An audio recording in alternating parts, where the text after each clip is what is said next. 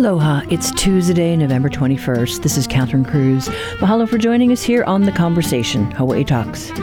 After a decade and a half, the State Agriculture Department recently resumed a pesticide take-back program for farmers, landscapers, and commercial operators. Next stop is Maui.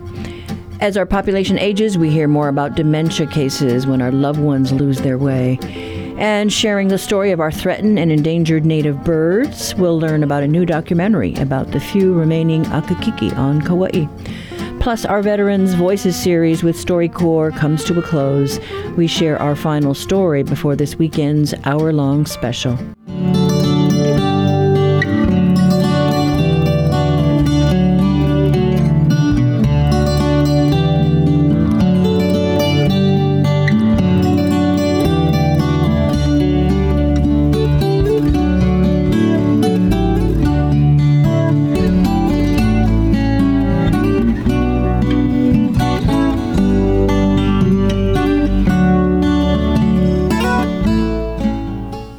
This is The Conversation on Hawaii Public Radio. I'm Catherine Cruz.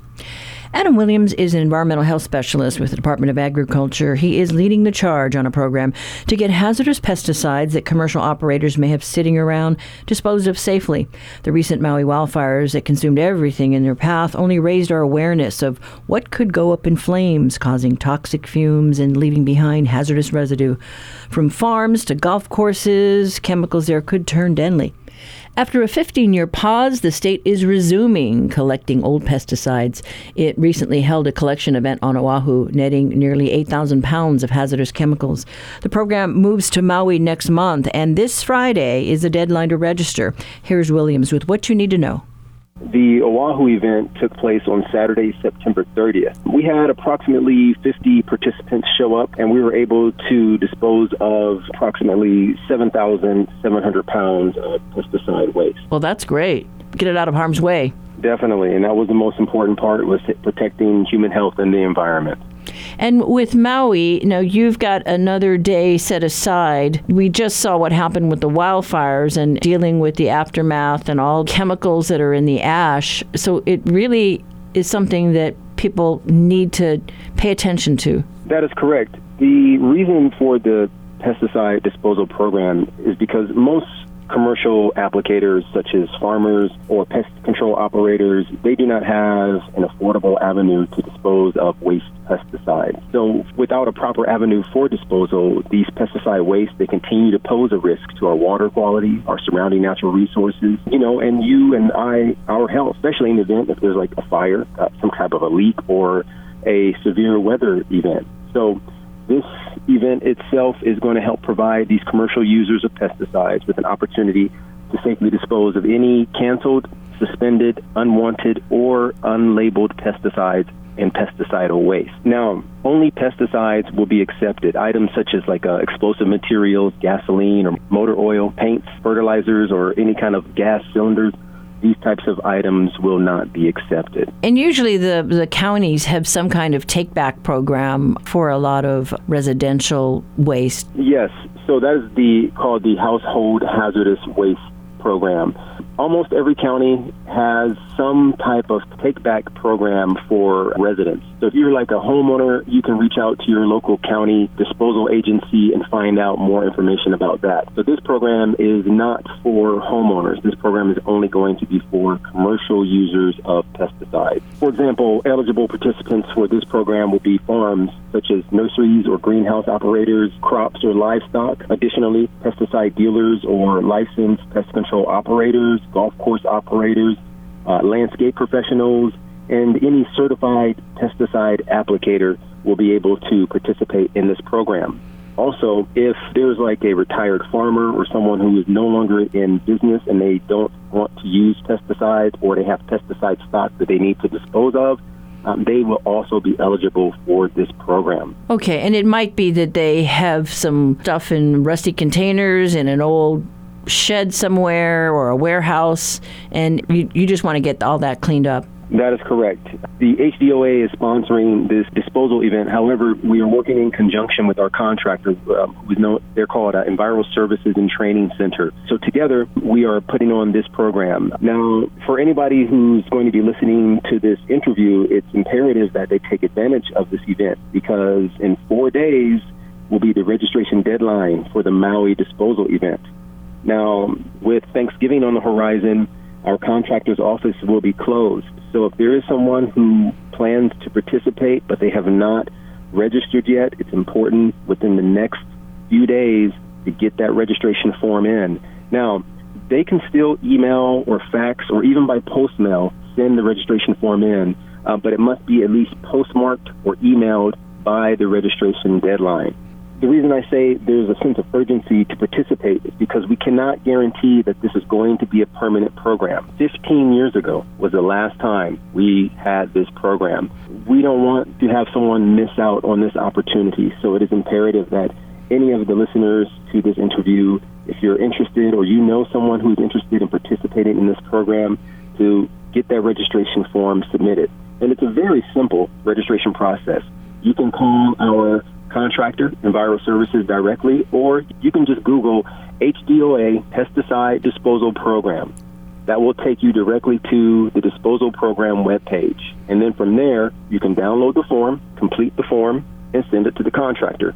So it's a very simple, straightforward registration process. Each participant, for free, can dispose of up to 250 pounds of these canceled, suspended, unwanted, or unlabeled pesticides.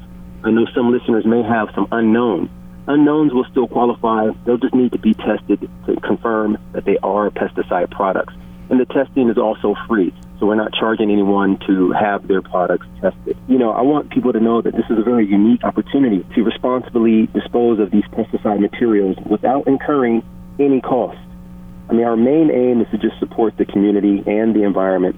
We want to provide a safe and cost-effective disposal solution for commercial operators. Now, one of the keys for this program, there is no enforcement action associated with disposing of any of these pesticides. So if there are any listeners who are concerned that the HDOA is going to bring some type of enforcement action for having old pesticides, please do not worry about that. We are here because we want these pesticides removed. We're not here to set you up in order to bring some type of enforcement action against you. Participants, you will remain anonymous.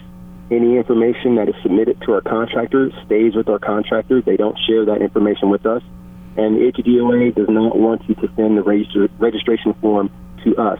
Please send that directly to the contractor. No information that could personally identify the business will be published. Now, the event location is only going to be provided to registered participants. So if you did register and your registration form has been accepted by our contractor, they will reach out and give you the exact event location. Now, again, time is of the essence, so it's important that folks act immediately because we only have a few more days until the registration deadline. And we want this to be a success. As you mentioned, with the fires that just recently occurred, within that ash, most likely is some type of pesticide waste. We want to try and remove as much of this stuff in the environment as possible so that we don't have chemicals that are 20, 30, 40 years old sitting in a garage or a pesticide storage somewhere, because that can lead to a potential natural disaster, or it can hurt the environment or humans. So it is very important that we do have a big turnout. The larger turnout that we have, the more data that we can collect to show that, hey, this is a valuable program, and the public wants this program, and look how much we were able to remove from the environment. And was there anything at the Oahu collection recently that maybe surprised you? Well, after talking with our contractor, Environmental Services, they've been doing this for more than 28 years, hazardous waste management and disposal, and they've dedicated a team of experts to this project. And, after talking with them about how the Oahu event, they did mention that we had some products that were 20, 30 years old. There were products in rusty old containers, and they handled everything very professionally. I looked at some of the survey results. Now, the surveys are also anonymous, so we don't know who submitted, but the survey results were also very positive and glowing remarks for our contractor, Environmental Services. So I'm very happy that not only sponsoring this program, but we have a top-notch contractor that does very well. They have more than 28 years of experience doing this, and not only doing the pesticide disposal program for the Department of Agriculture, they also do all of the countywide household hazardous waste events. So our contractor, just working with them, it's been a pleasure. And because of them and the public's participation is what is making this event a success.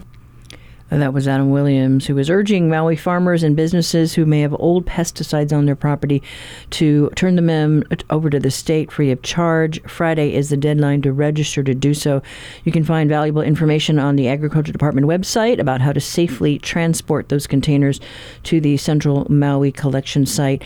We'll also have a link to more information on the conversation page of our website later today.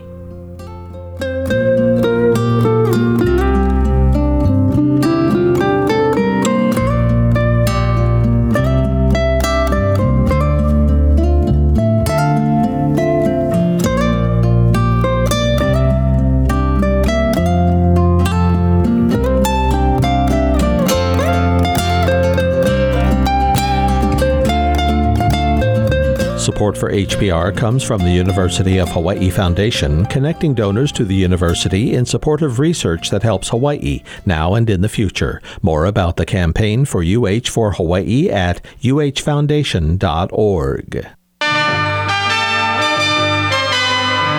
Each week, New Dimensions explores the social, political, scientific, environmental, and spiritual frontiers with some of today's foremost social innovators, thinkers, scientists, and creative artists.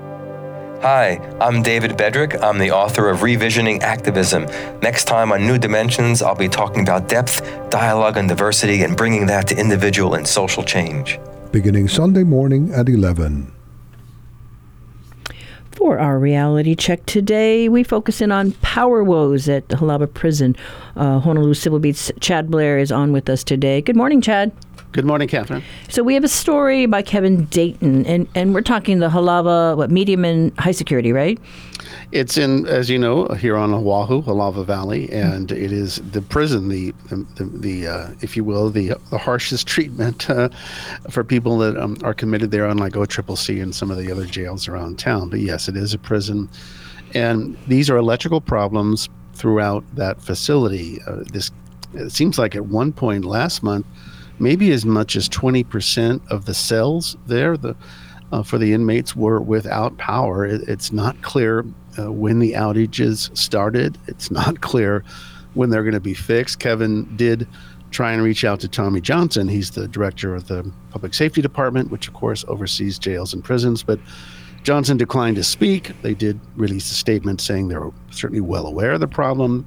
They mentioned that it's an aging structure and that they're looking to get resources, meaning money, to deal with the problem, but not too much more was shared besides that from DPS. Yeah, I mean, it's an aging facility, but it's also like our newest one, right?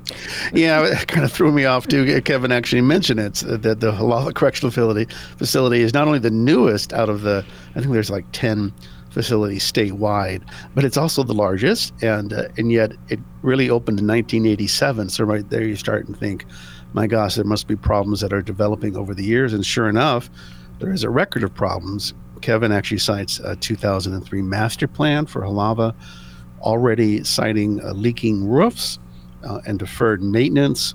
And family members of inmates privately tell Kevin that when it rains, the water leaks through the light fixtures. And as you know, finally we're getting some rain lately on Oahu. So a serious problem. And yes, the newest structure, it sure doesn't look new anytime you visit there.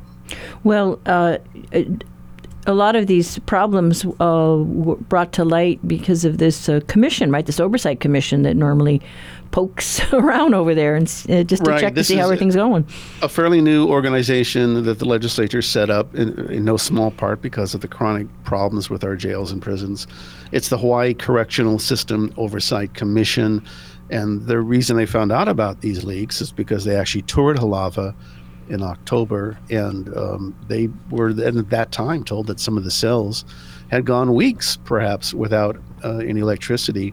This is coming from Kristen Johnson. She's the oversight coordinator for the commission.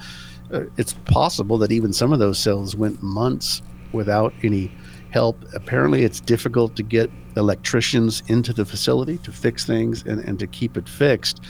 But Kristen Johnson is warning that this is not a good thing. You could actually be violating federal correctional standards. You could almost call it cruel treatment. Yeah, I mean, being left in the dark for who knows how long. It doesn't sound great. And the other thing too is, this is not the only problem that we're seeing, right? I mean, there are lots of other deficiencies at some of the other jailhouses. Exactly. And I can tell you with Halawa, there is daylight that comes through these windows, but that's during the day. And it's not exactly a panoramic view, if you will. This is a correctional facility. Security is high. And the cells themselves are about 80 square feet at Halawa, and they typically house 2 inmates per cell. As of just a couple of weeks ago, the census, the count there at Halawa was 819 prisoners. So you can just imagine, do the math there, with 20% of the cells, dozens and dozens and dozens of people without power for uncertain amounts of time. They still haven't figured out what's going on. Yeah, I mean, this is not something new. It's basically deferred maintenance, right? They just didn't take care of it decades ago, and the problem just gets worse. Right, and as you know, there's been the effort to relocate OCCC near Halawa, but that's got its own problems, including a big price ticket to make that happen. But it is, I think, the key thing is money. But unless people are made aware of it, I think it's fair to say that the legislature isn't always happy about throwing more money at the prisons and jails here.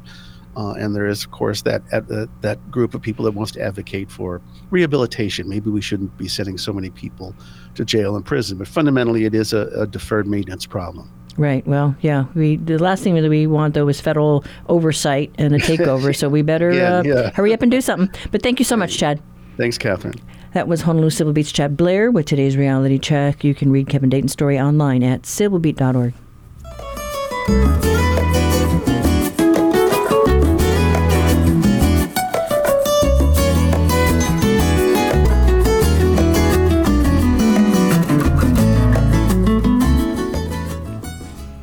This is The Conversation on statewide, member-supported Hawaiʻi Public Radio. Coming up, your backyard quiz.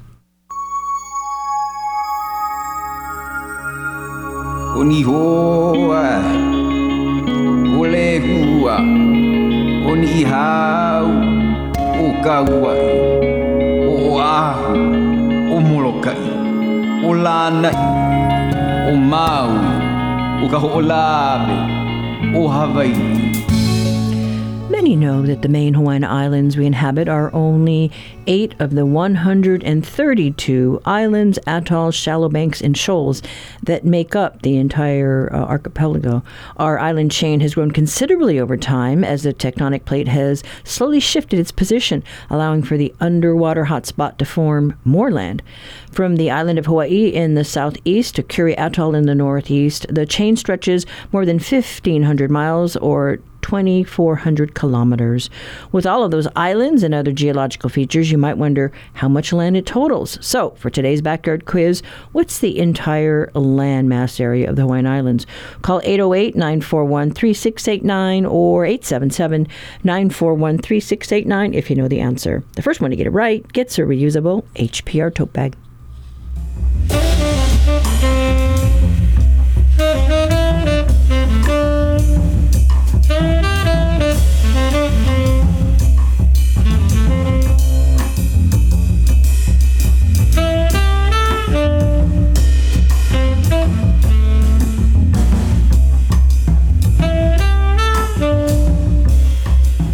Support for the Backyard Quiz comes from NAREIT Hawaii, which supports nonprofits providing homeless families with access to affordable housing, such as Women in Need on Kauaʻi.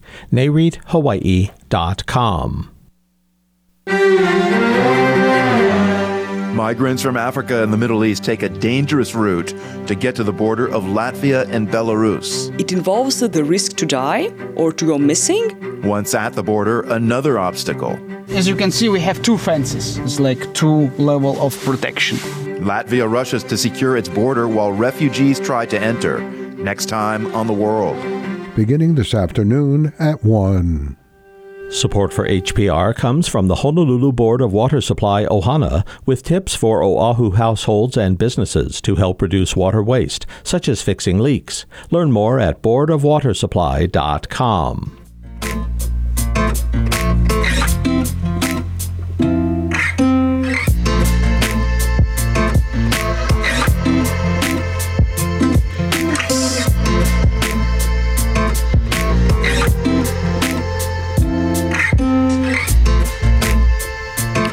We wrap up our StoryCorps series honoring those who serve their country. If you've been in the military, you know the impact that a chaplain can make. That's the focus of today's StoryCorps Military Voices initiative with HPR host John Zak. It's the last of a series of local stories collected from across the islands. It's a powerful story. Take a listen. This is StoryCorps, the Military Voices Initiative. As a young man, Stephen Jensen dedicated himself to helping others. He noticed that veterans returning from Vietnam were having difficulty with civilian life. These observations helped to inspire Jensen's desire to become a Navy chaplain. Here he is with his friend Andrew Gaspar. My name is Stephen Jensen. I'm about to be 75 years old, and I'm here with Andy Gaspar, good friend. Chaplain Jensen served 27 years in the Navy and continues to serve wounded warrior and veterans today. Chaps, can you share a little bit about the early days for you? You got a call from the police department indicating that a sailor at Philadelphia Airport had snatched the weapon from an officer, fired around, and ran into a construction trailer, was threatening to kill himself and others if the Navy didn't release him immediately from active duty, and he wanted a signed document. So they asked that a chaplain come and talk to him. The district chaplain wanted to find out what denomination first. Well, as it turned out, the individual was Lutheran, and that's my denomination. I was tasked with basically no training and went over to the trailer. He opened the door a bit, saw me, understood that I was the chaplain there to respond to him. And so with a weapon pressed against my forehead, brought me into the trailer and told me that he wanted me to give him communion and absolution so that if he did kill himself, then he was assured he, in his words, would go to heaven. So I told him I needed a little time to get the materials from the base and that I would have to ask somebody outside to get that. So as I opened the door, the police commissioner and the assistant were there, and I told him I needed to talk with them apart from the reporters. And so he allowed me to go outside, but within clear view of him. And I mentioned then to the police commissioner that my plan was to get him to bow his head for a blessing and have them in as witnesses telling him I needed that without telling him who they were. And they would then jump him and wrestle the gun from him. The commissioner came in, and as the man pulled the weapon, he put his knife hand between the hammer and the weapon, and it closed on his hand. But he was able to wrestle it away from the individual, and they were able to bring him then to the Naval Hospital and deal with his mental health issues. So welcome to the Navy. The StoryCorps Military Voices Initiative is a collaboration with Hawaiʻi Public Radio. I'm your host and producer, John Zak. Local support for StoryCorps, the Military Voices Initiative, comes from Hawaiʻi Pacific University, with military campus programs for service members and their families on base, on campus, and online. hpu.edu/military.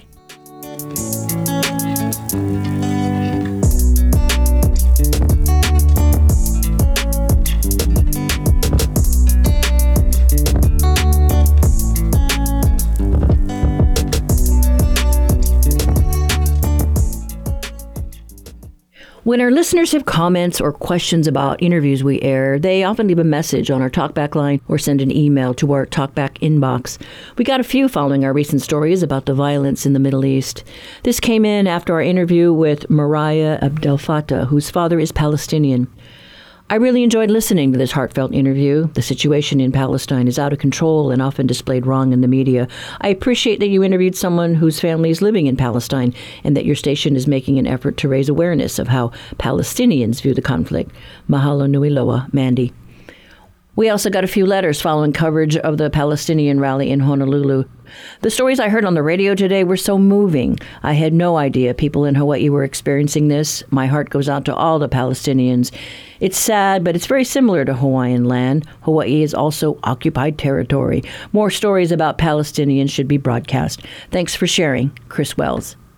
Longtime HPR listener, first-time writer, I want to thank your news department for your story on the rally outside Ala Moana, calling for freedom for Palestine. The speakers you selected gave excellent interviews, very informed and impassioned.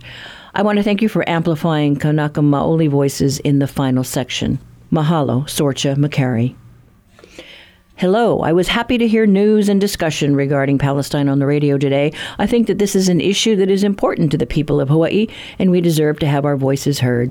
Being able to share news and information sparks discussion and understanding of the reality of what is happening in Gaza, the West Bank, and the Palestinian people. I also think it's important to point out that calling for a ceasefire and a free Palestine is not anti-Semitic.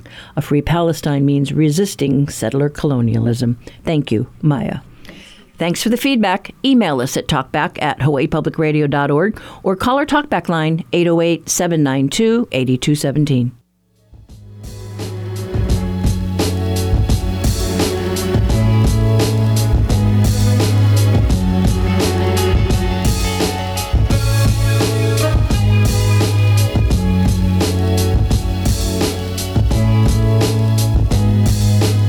Support for HPR comes from the Honolulu Museum of Art, presenting Lauren Hana Chai, The Five Senses, an exploration of Korean American identity, loss, and healing. Now on view, honolulumuseum.org. Hello, this is Sabrina Tavernisi, host of The Daily. Join us for an in-depth look at the world's biggest stories. Catch The Daily Monday through Thursday at 1:30 here on HPR1.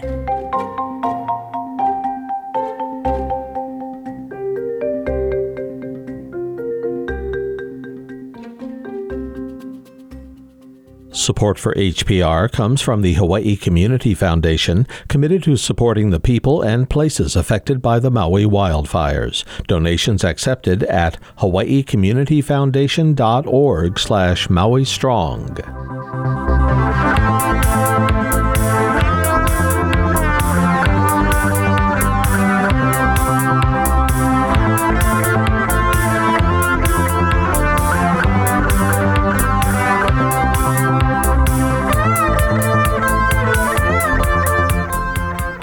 More than 30,000 kupuna across the state are living with Alzheimer's. And consider this, almost double that number are their caregivers.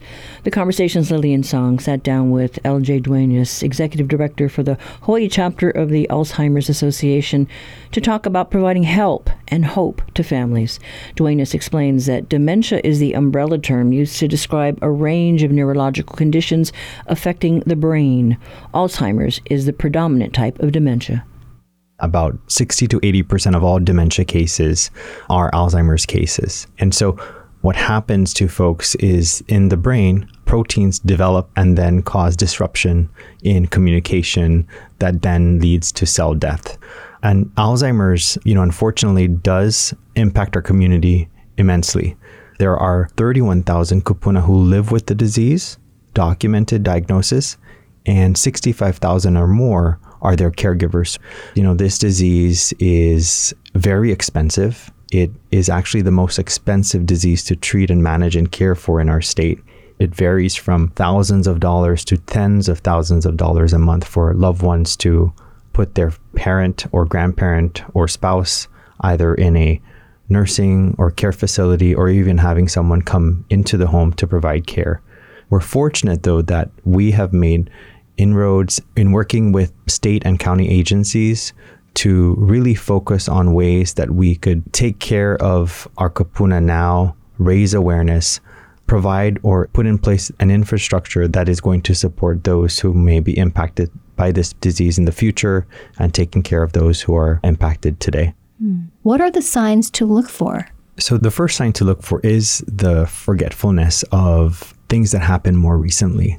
There's also changes in behavior. There's the inability to retrace steps. If you lose your car keys, you can typically, trace back the steps on I was in the kitchen or I was in the bedroom. But for people with Alzheimer's, they lose that ability to retrace steps.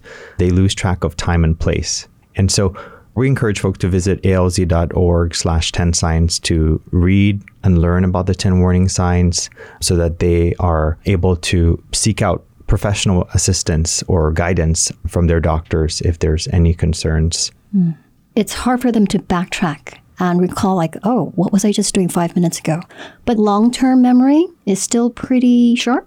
Yes, which surprises so many. And it has to do with the part of the brain that is first impacted by the accumulation of proteins, right, that impact cell communication, that lead to cell death.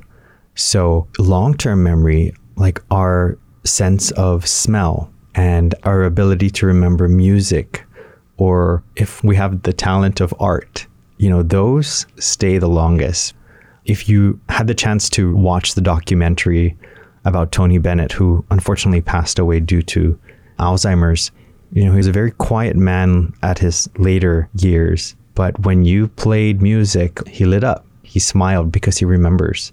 And many people still do remember music. They remember how it made them feel and how it made them happy. Right. And it is amazing how the brain works. Research is there showing that part of the brain is the later part to be affected. Yes. Okay. And, it may vary from patient to patient, but for the most part, that does stay intact. In fact, Manoa Cottage, they have music therapy for their residents who live with Alzheimer's or another dementia.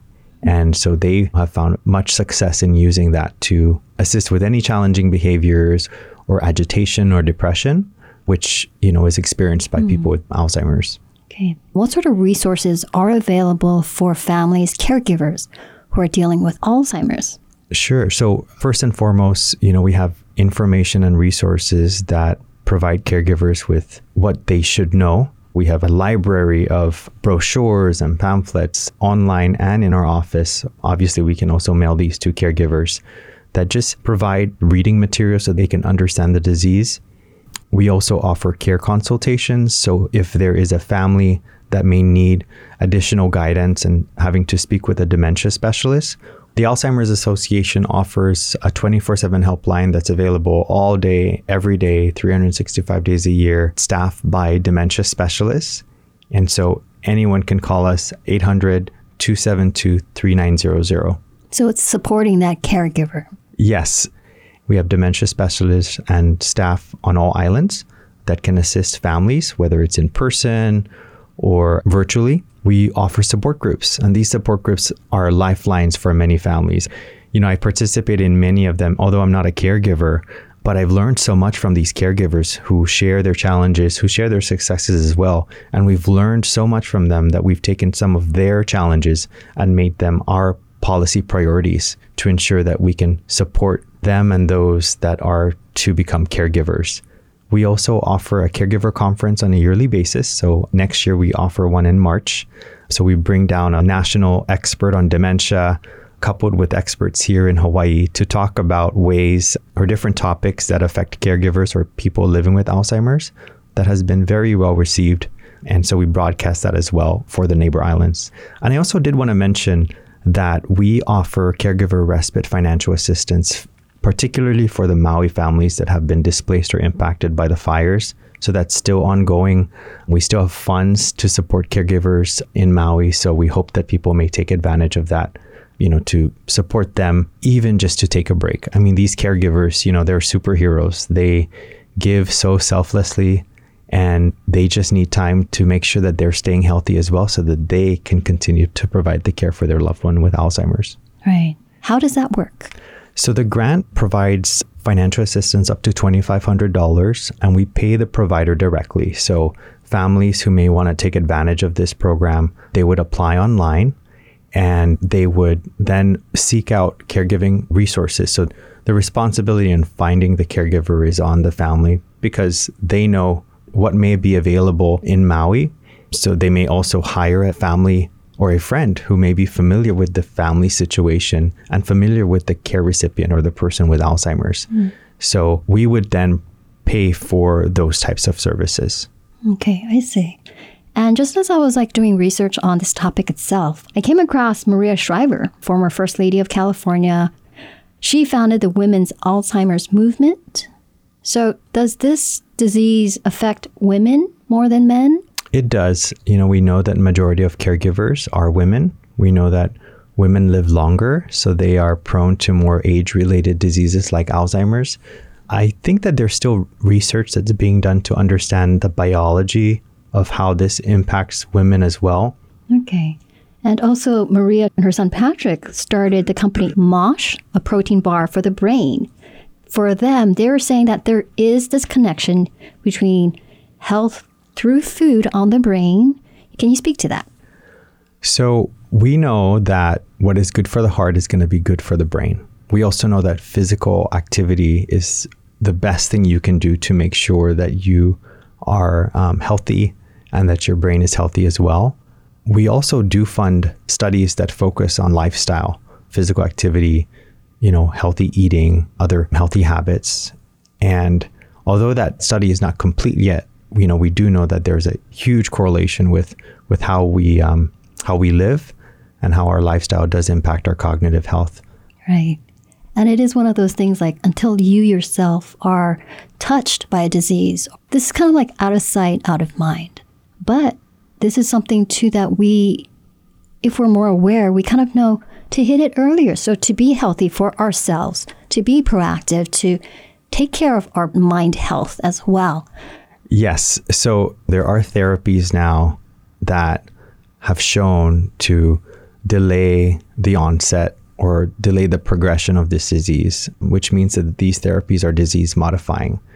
So we encourage people to, one, if you have any suspicion, whether it's for yourself or your loved one, that they may have Alzheimer's, another form of dementia, or appear to be forgetful and doesn't seem to sit so well with you, it's not normal, see a doctor, because there are some health issues that are reversible. But if they do have Alzheimer's or mild cognitive impairment, there are drugs that could potentially help them and save them years.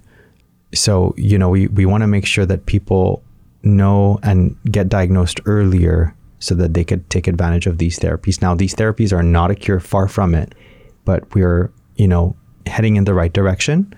And we hope that as science progresses, that there will be opportunities for better treatments and hopefully a cure.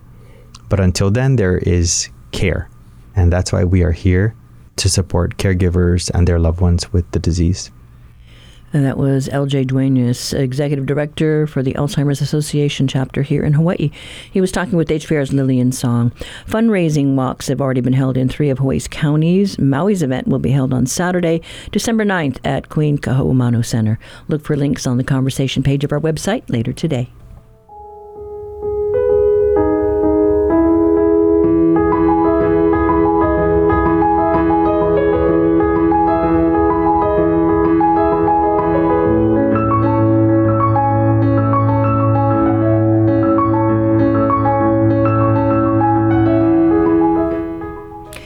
The endangered ʻakikiki, or Kauaʻi honeycreeper, is the subject of a new documentary titled When Silence Becomes the Song. It was directed by University of Cincinnati digital media student Ella Marcel. Marcel grew up on the Garden Isle. She spent 2 weeks back home this summer hiking mountaintops and documenting the work of scientists trying to save the last of the gray and white songbird. The Conversation's Russell Subiano talked with Marcel about the project.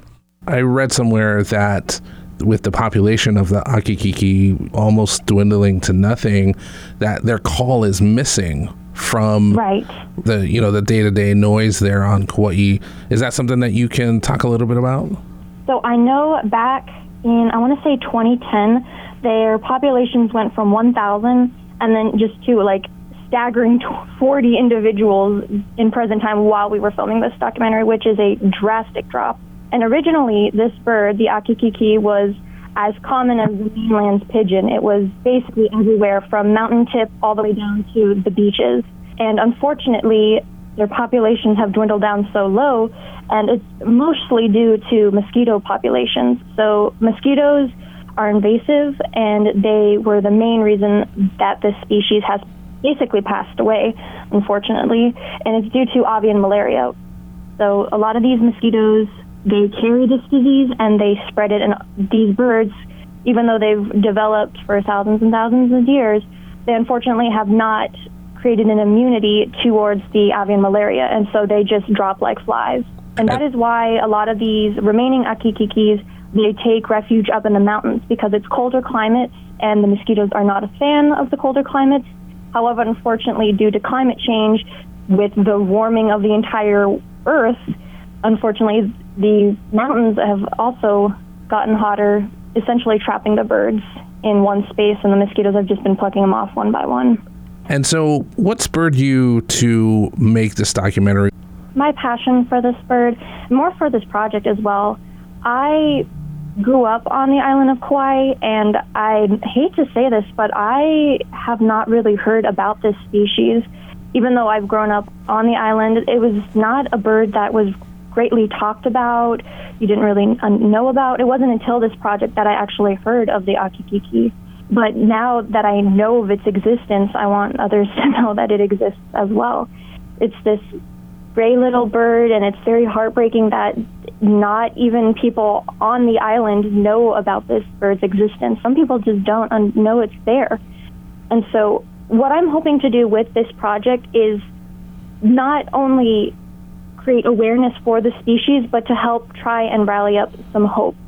My main goal for this documentary is to have local communities take actions on the issues that matter most within their own backyard. So I'm hoping the ʻakikiki is something very important to this community, and I'm hoping that if we're able to take matters on local issues, then collectively we can lay the foundations down for a collaboration effort around the world. Like, say in India, there's a specific species that matters to them. They work with their community and try to rally up and bring passion and try to create legislation that helps make that species population grow up. I'm hoping that can help inspire somebody to take action.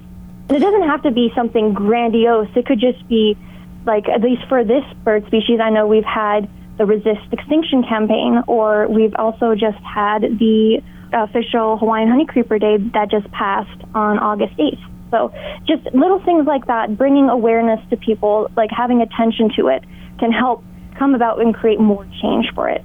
A lot of people do care about their environment, and one of the things I'm really happy about is that it's very youth-motivated, especially for this documentary. During the legislation for the Hawaii Honeycreeper Celebration Day, we had, like I saw on the video, there were so many youth that were speaking about the importance of these birds to them. So it really warms my heart to know that there are a lot of people, and especially a lot of youth, who care about this and are actively taking action to help them. I read that you accompanied the Kauaʻi Forest Bird Recovery Project in looking for the ʻakikiki. Can you talk about that experience? So originally, the Kauaʻi Forest Bird Recovery Project, they reached out to 40 Media, and I'm a part of 40 Media, and they were asking if we could help work alongside them to document these birds and their effort towards collecting the last 40 individuals. And of course, we signed right on. So it was pretty hands-on. I mean, you were out there in the forest, on the mountain, actively looking for the bird. Oh, yes. Actually, so this was in the middle of my spring semester at the University of Cincinnati, and it was pretty crazy because I had a spring break, and then I had to cut into a week of my school and then internship. But this is a emergency passion project that, like, it needs to be done immediately. So of course, my school could wait a week for that. I flew in immediately, and then the next day we just took off for the mountains up to the Kauaʻi Plateau. That's where we filmed. And let me tell you, the terrain is intense. I love walking. I love exercising. That has to be the most brutal workout I've ever been on. Literally, it's so... The area is so thick and dense You have to climb on your hands and knees to go under a bunch of logs. You have to climb over things, and there's just sheer cliffs on certain sides to you, so you have to make sure you don't slip and fall. And the ʻakikiki Plateau is very rainy. It's one of the wettest spots on Earth, so you just have to hope you don't slip and fall. But at the end of the day, you get to see a bird with your own eyes, so it's all worth it. I imagine that would probably be one of the highlights of your college experience, maybe the highlight. Absolutely, yeah. Just to hear those birds with my own ears and then see them flutter by. There was a couple EEVs and the Alafayos who flew around us as we were filming, and there's this one moment on camera where my mouth goes wide open and my eyes are like saucers, and it's because the bird is right next to me, and I'm like, oh my goodness, right here. So I'm hoping I can project some of that passion and excitement onto the camera, so people can also get excited about this bird as much as I am. The state recently released incompatible male mosquitoes on Kauaʻi to try and stop the spread of avian malaria. What are your thoughts on this method to try and save our endangered birds? I am in support of it, and that's mostly because there's a lot of science going on behind it. A lot of the scientists have dedicated a lot of their energy and resources into looking at the history and analyzing the effects of it and seeing if it's safe. And I think that it's a sound practice, in my opinion. One thing, though, I'm a little nervous about the misinformation going on about it, mostly just because it slows the process of salvaging what few birds remain. I'm just hoping that more of the science behind it can be put out there. Mosquito control is the current and primary goal for Kauaʻi forest bird recovery. Their priority are these birds and salvaging what few species remain. I trust Kauaʻi forest bird recovery. I trust the science that they've done and all of the data they've collected, and I'm sure that it is sound, especially after hearing all of when you were watching the legislation that went behind while we were filming this documentary and editing it, the amount of scientists who were explaining how they approved it, how they thought it was sound, how the science was sound. You have to trust in your scientists, and you have to trust that they're credible in what they're saying. Can you tell me when the documentary will be available to view? As of now, we've already had a community screening. Ironically, the day we had the community screening, it was the same day that the Lahaina fires started, which was wild. One of the main goals for the documentary is to send all of the birds that are rescued to a sanctuary in Maui. And thankfully, even though the Lahaina fires occurred, none of the birds were harmed, so they were safe in the sanctuaries. So that we can count our blessings on that.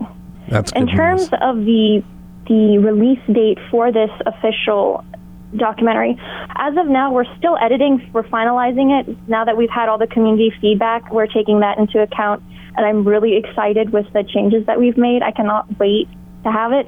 Hopefully, we can have it posted at some either HIF or some other environmental festivals, the documentary festivals. So we'll see how that goes. And there's so many endemic songs that have gone quiet, and I'm really fearing the day that they will all just be gone and it will be silent everywhere. So I'm really hoping with this documentary, it can help bring about positive change to keep those few voices, those few songs that remain up in the mountains. Ella, thank you so much for your time today. Really appreciate it.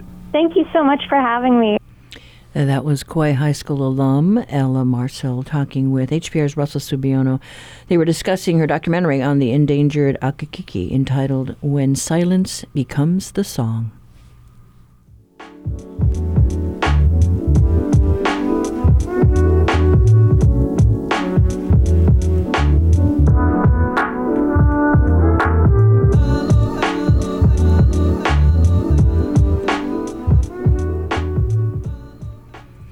This is The Conversation on Hawaii Public Radio.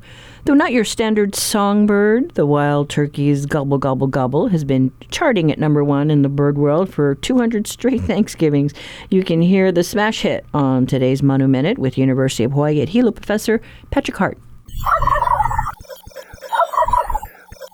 Wild turkeys are native to North America and were imported to England by merchants from Turkey in the 1500s, which is apparently how they got their name.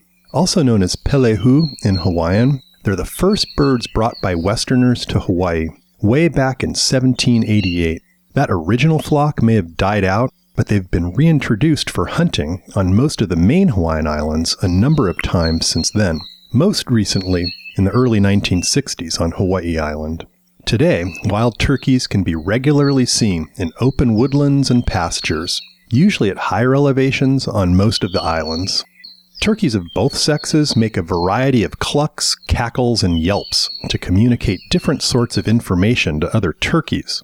But that gobble sound that we all associate with turkeys is actually only produced by the male, and usually during mating season to let other females know he's in the area.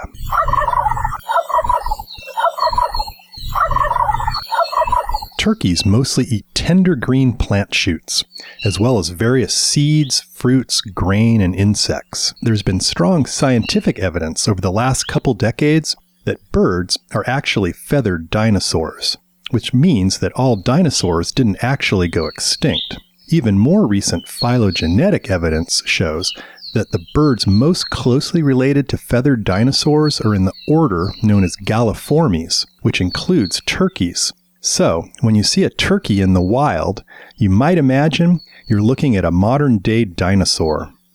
For Hawaii Public Radio, this is Patrick Hart from the UH Hilo Department of Biology. Support for Manu Minute comes from Ken and Patty Kupchak for the Friends of Hakalau Forest National Wildlife Refuge, a group of people with a passion for supporting the refuge. More about volunteering at friendsofhakalauforest.org.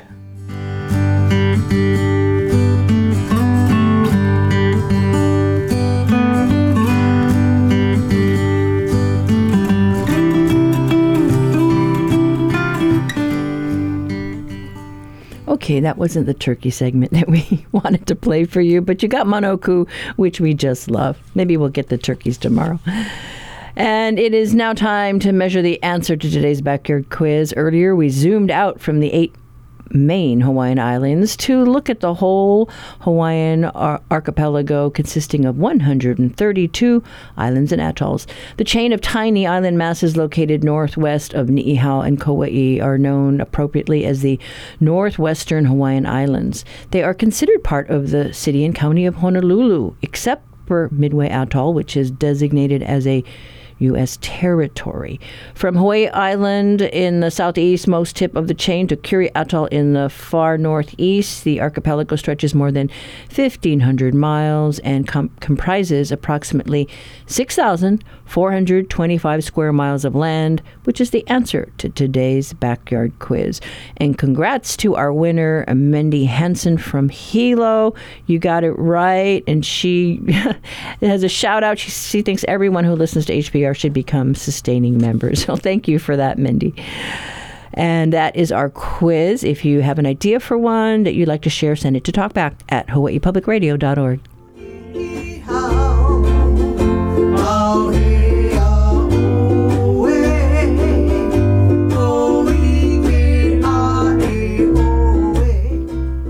Well, that does it for us today. Tomorrow we have a Hanaho show featuring stories that we did out in the field. Be sure to tune in this Saturday at 4 p.m. for our hour-long StoryCorps special honoring our local military veterans. Share your feedback by calling our Talkback line, 808-792-8217. Email us at talkback@hawaiipublicradio.org. You can also find the conversation segments on our website or wherever you listen to podcasts. I'm Catherine Cruz. Join us tomorrow for more of the conversation.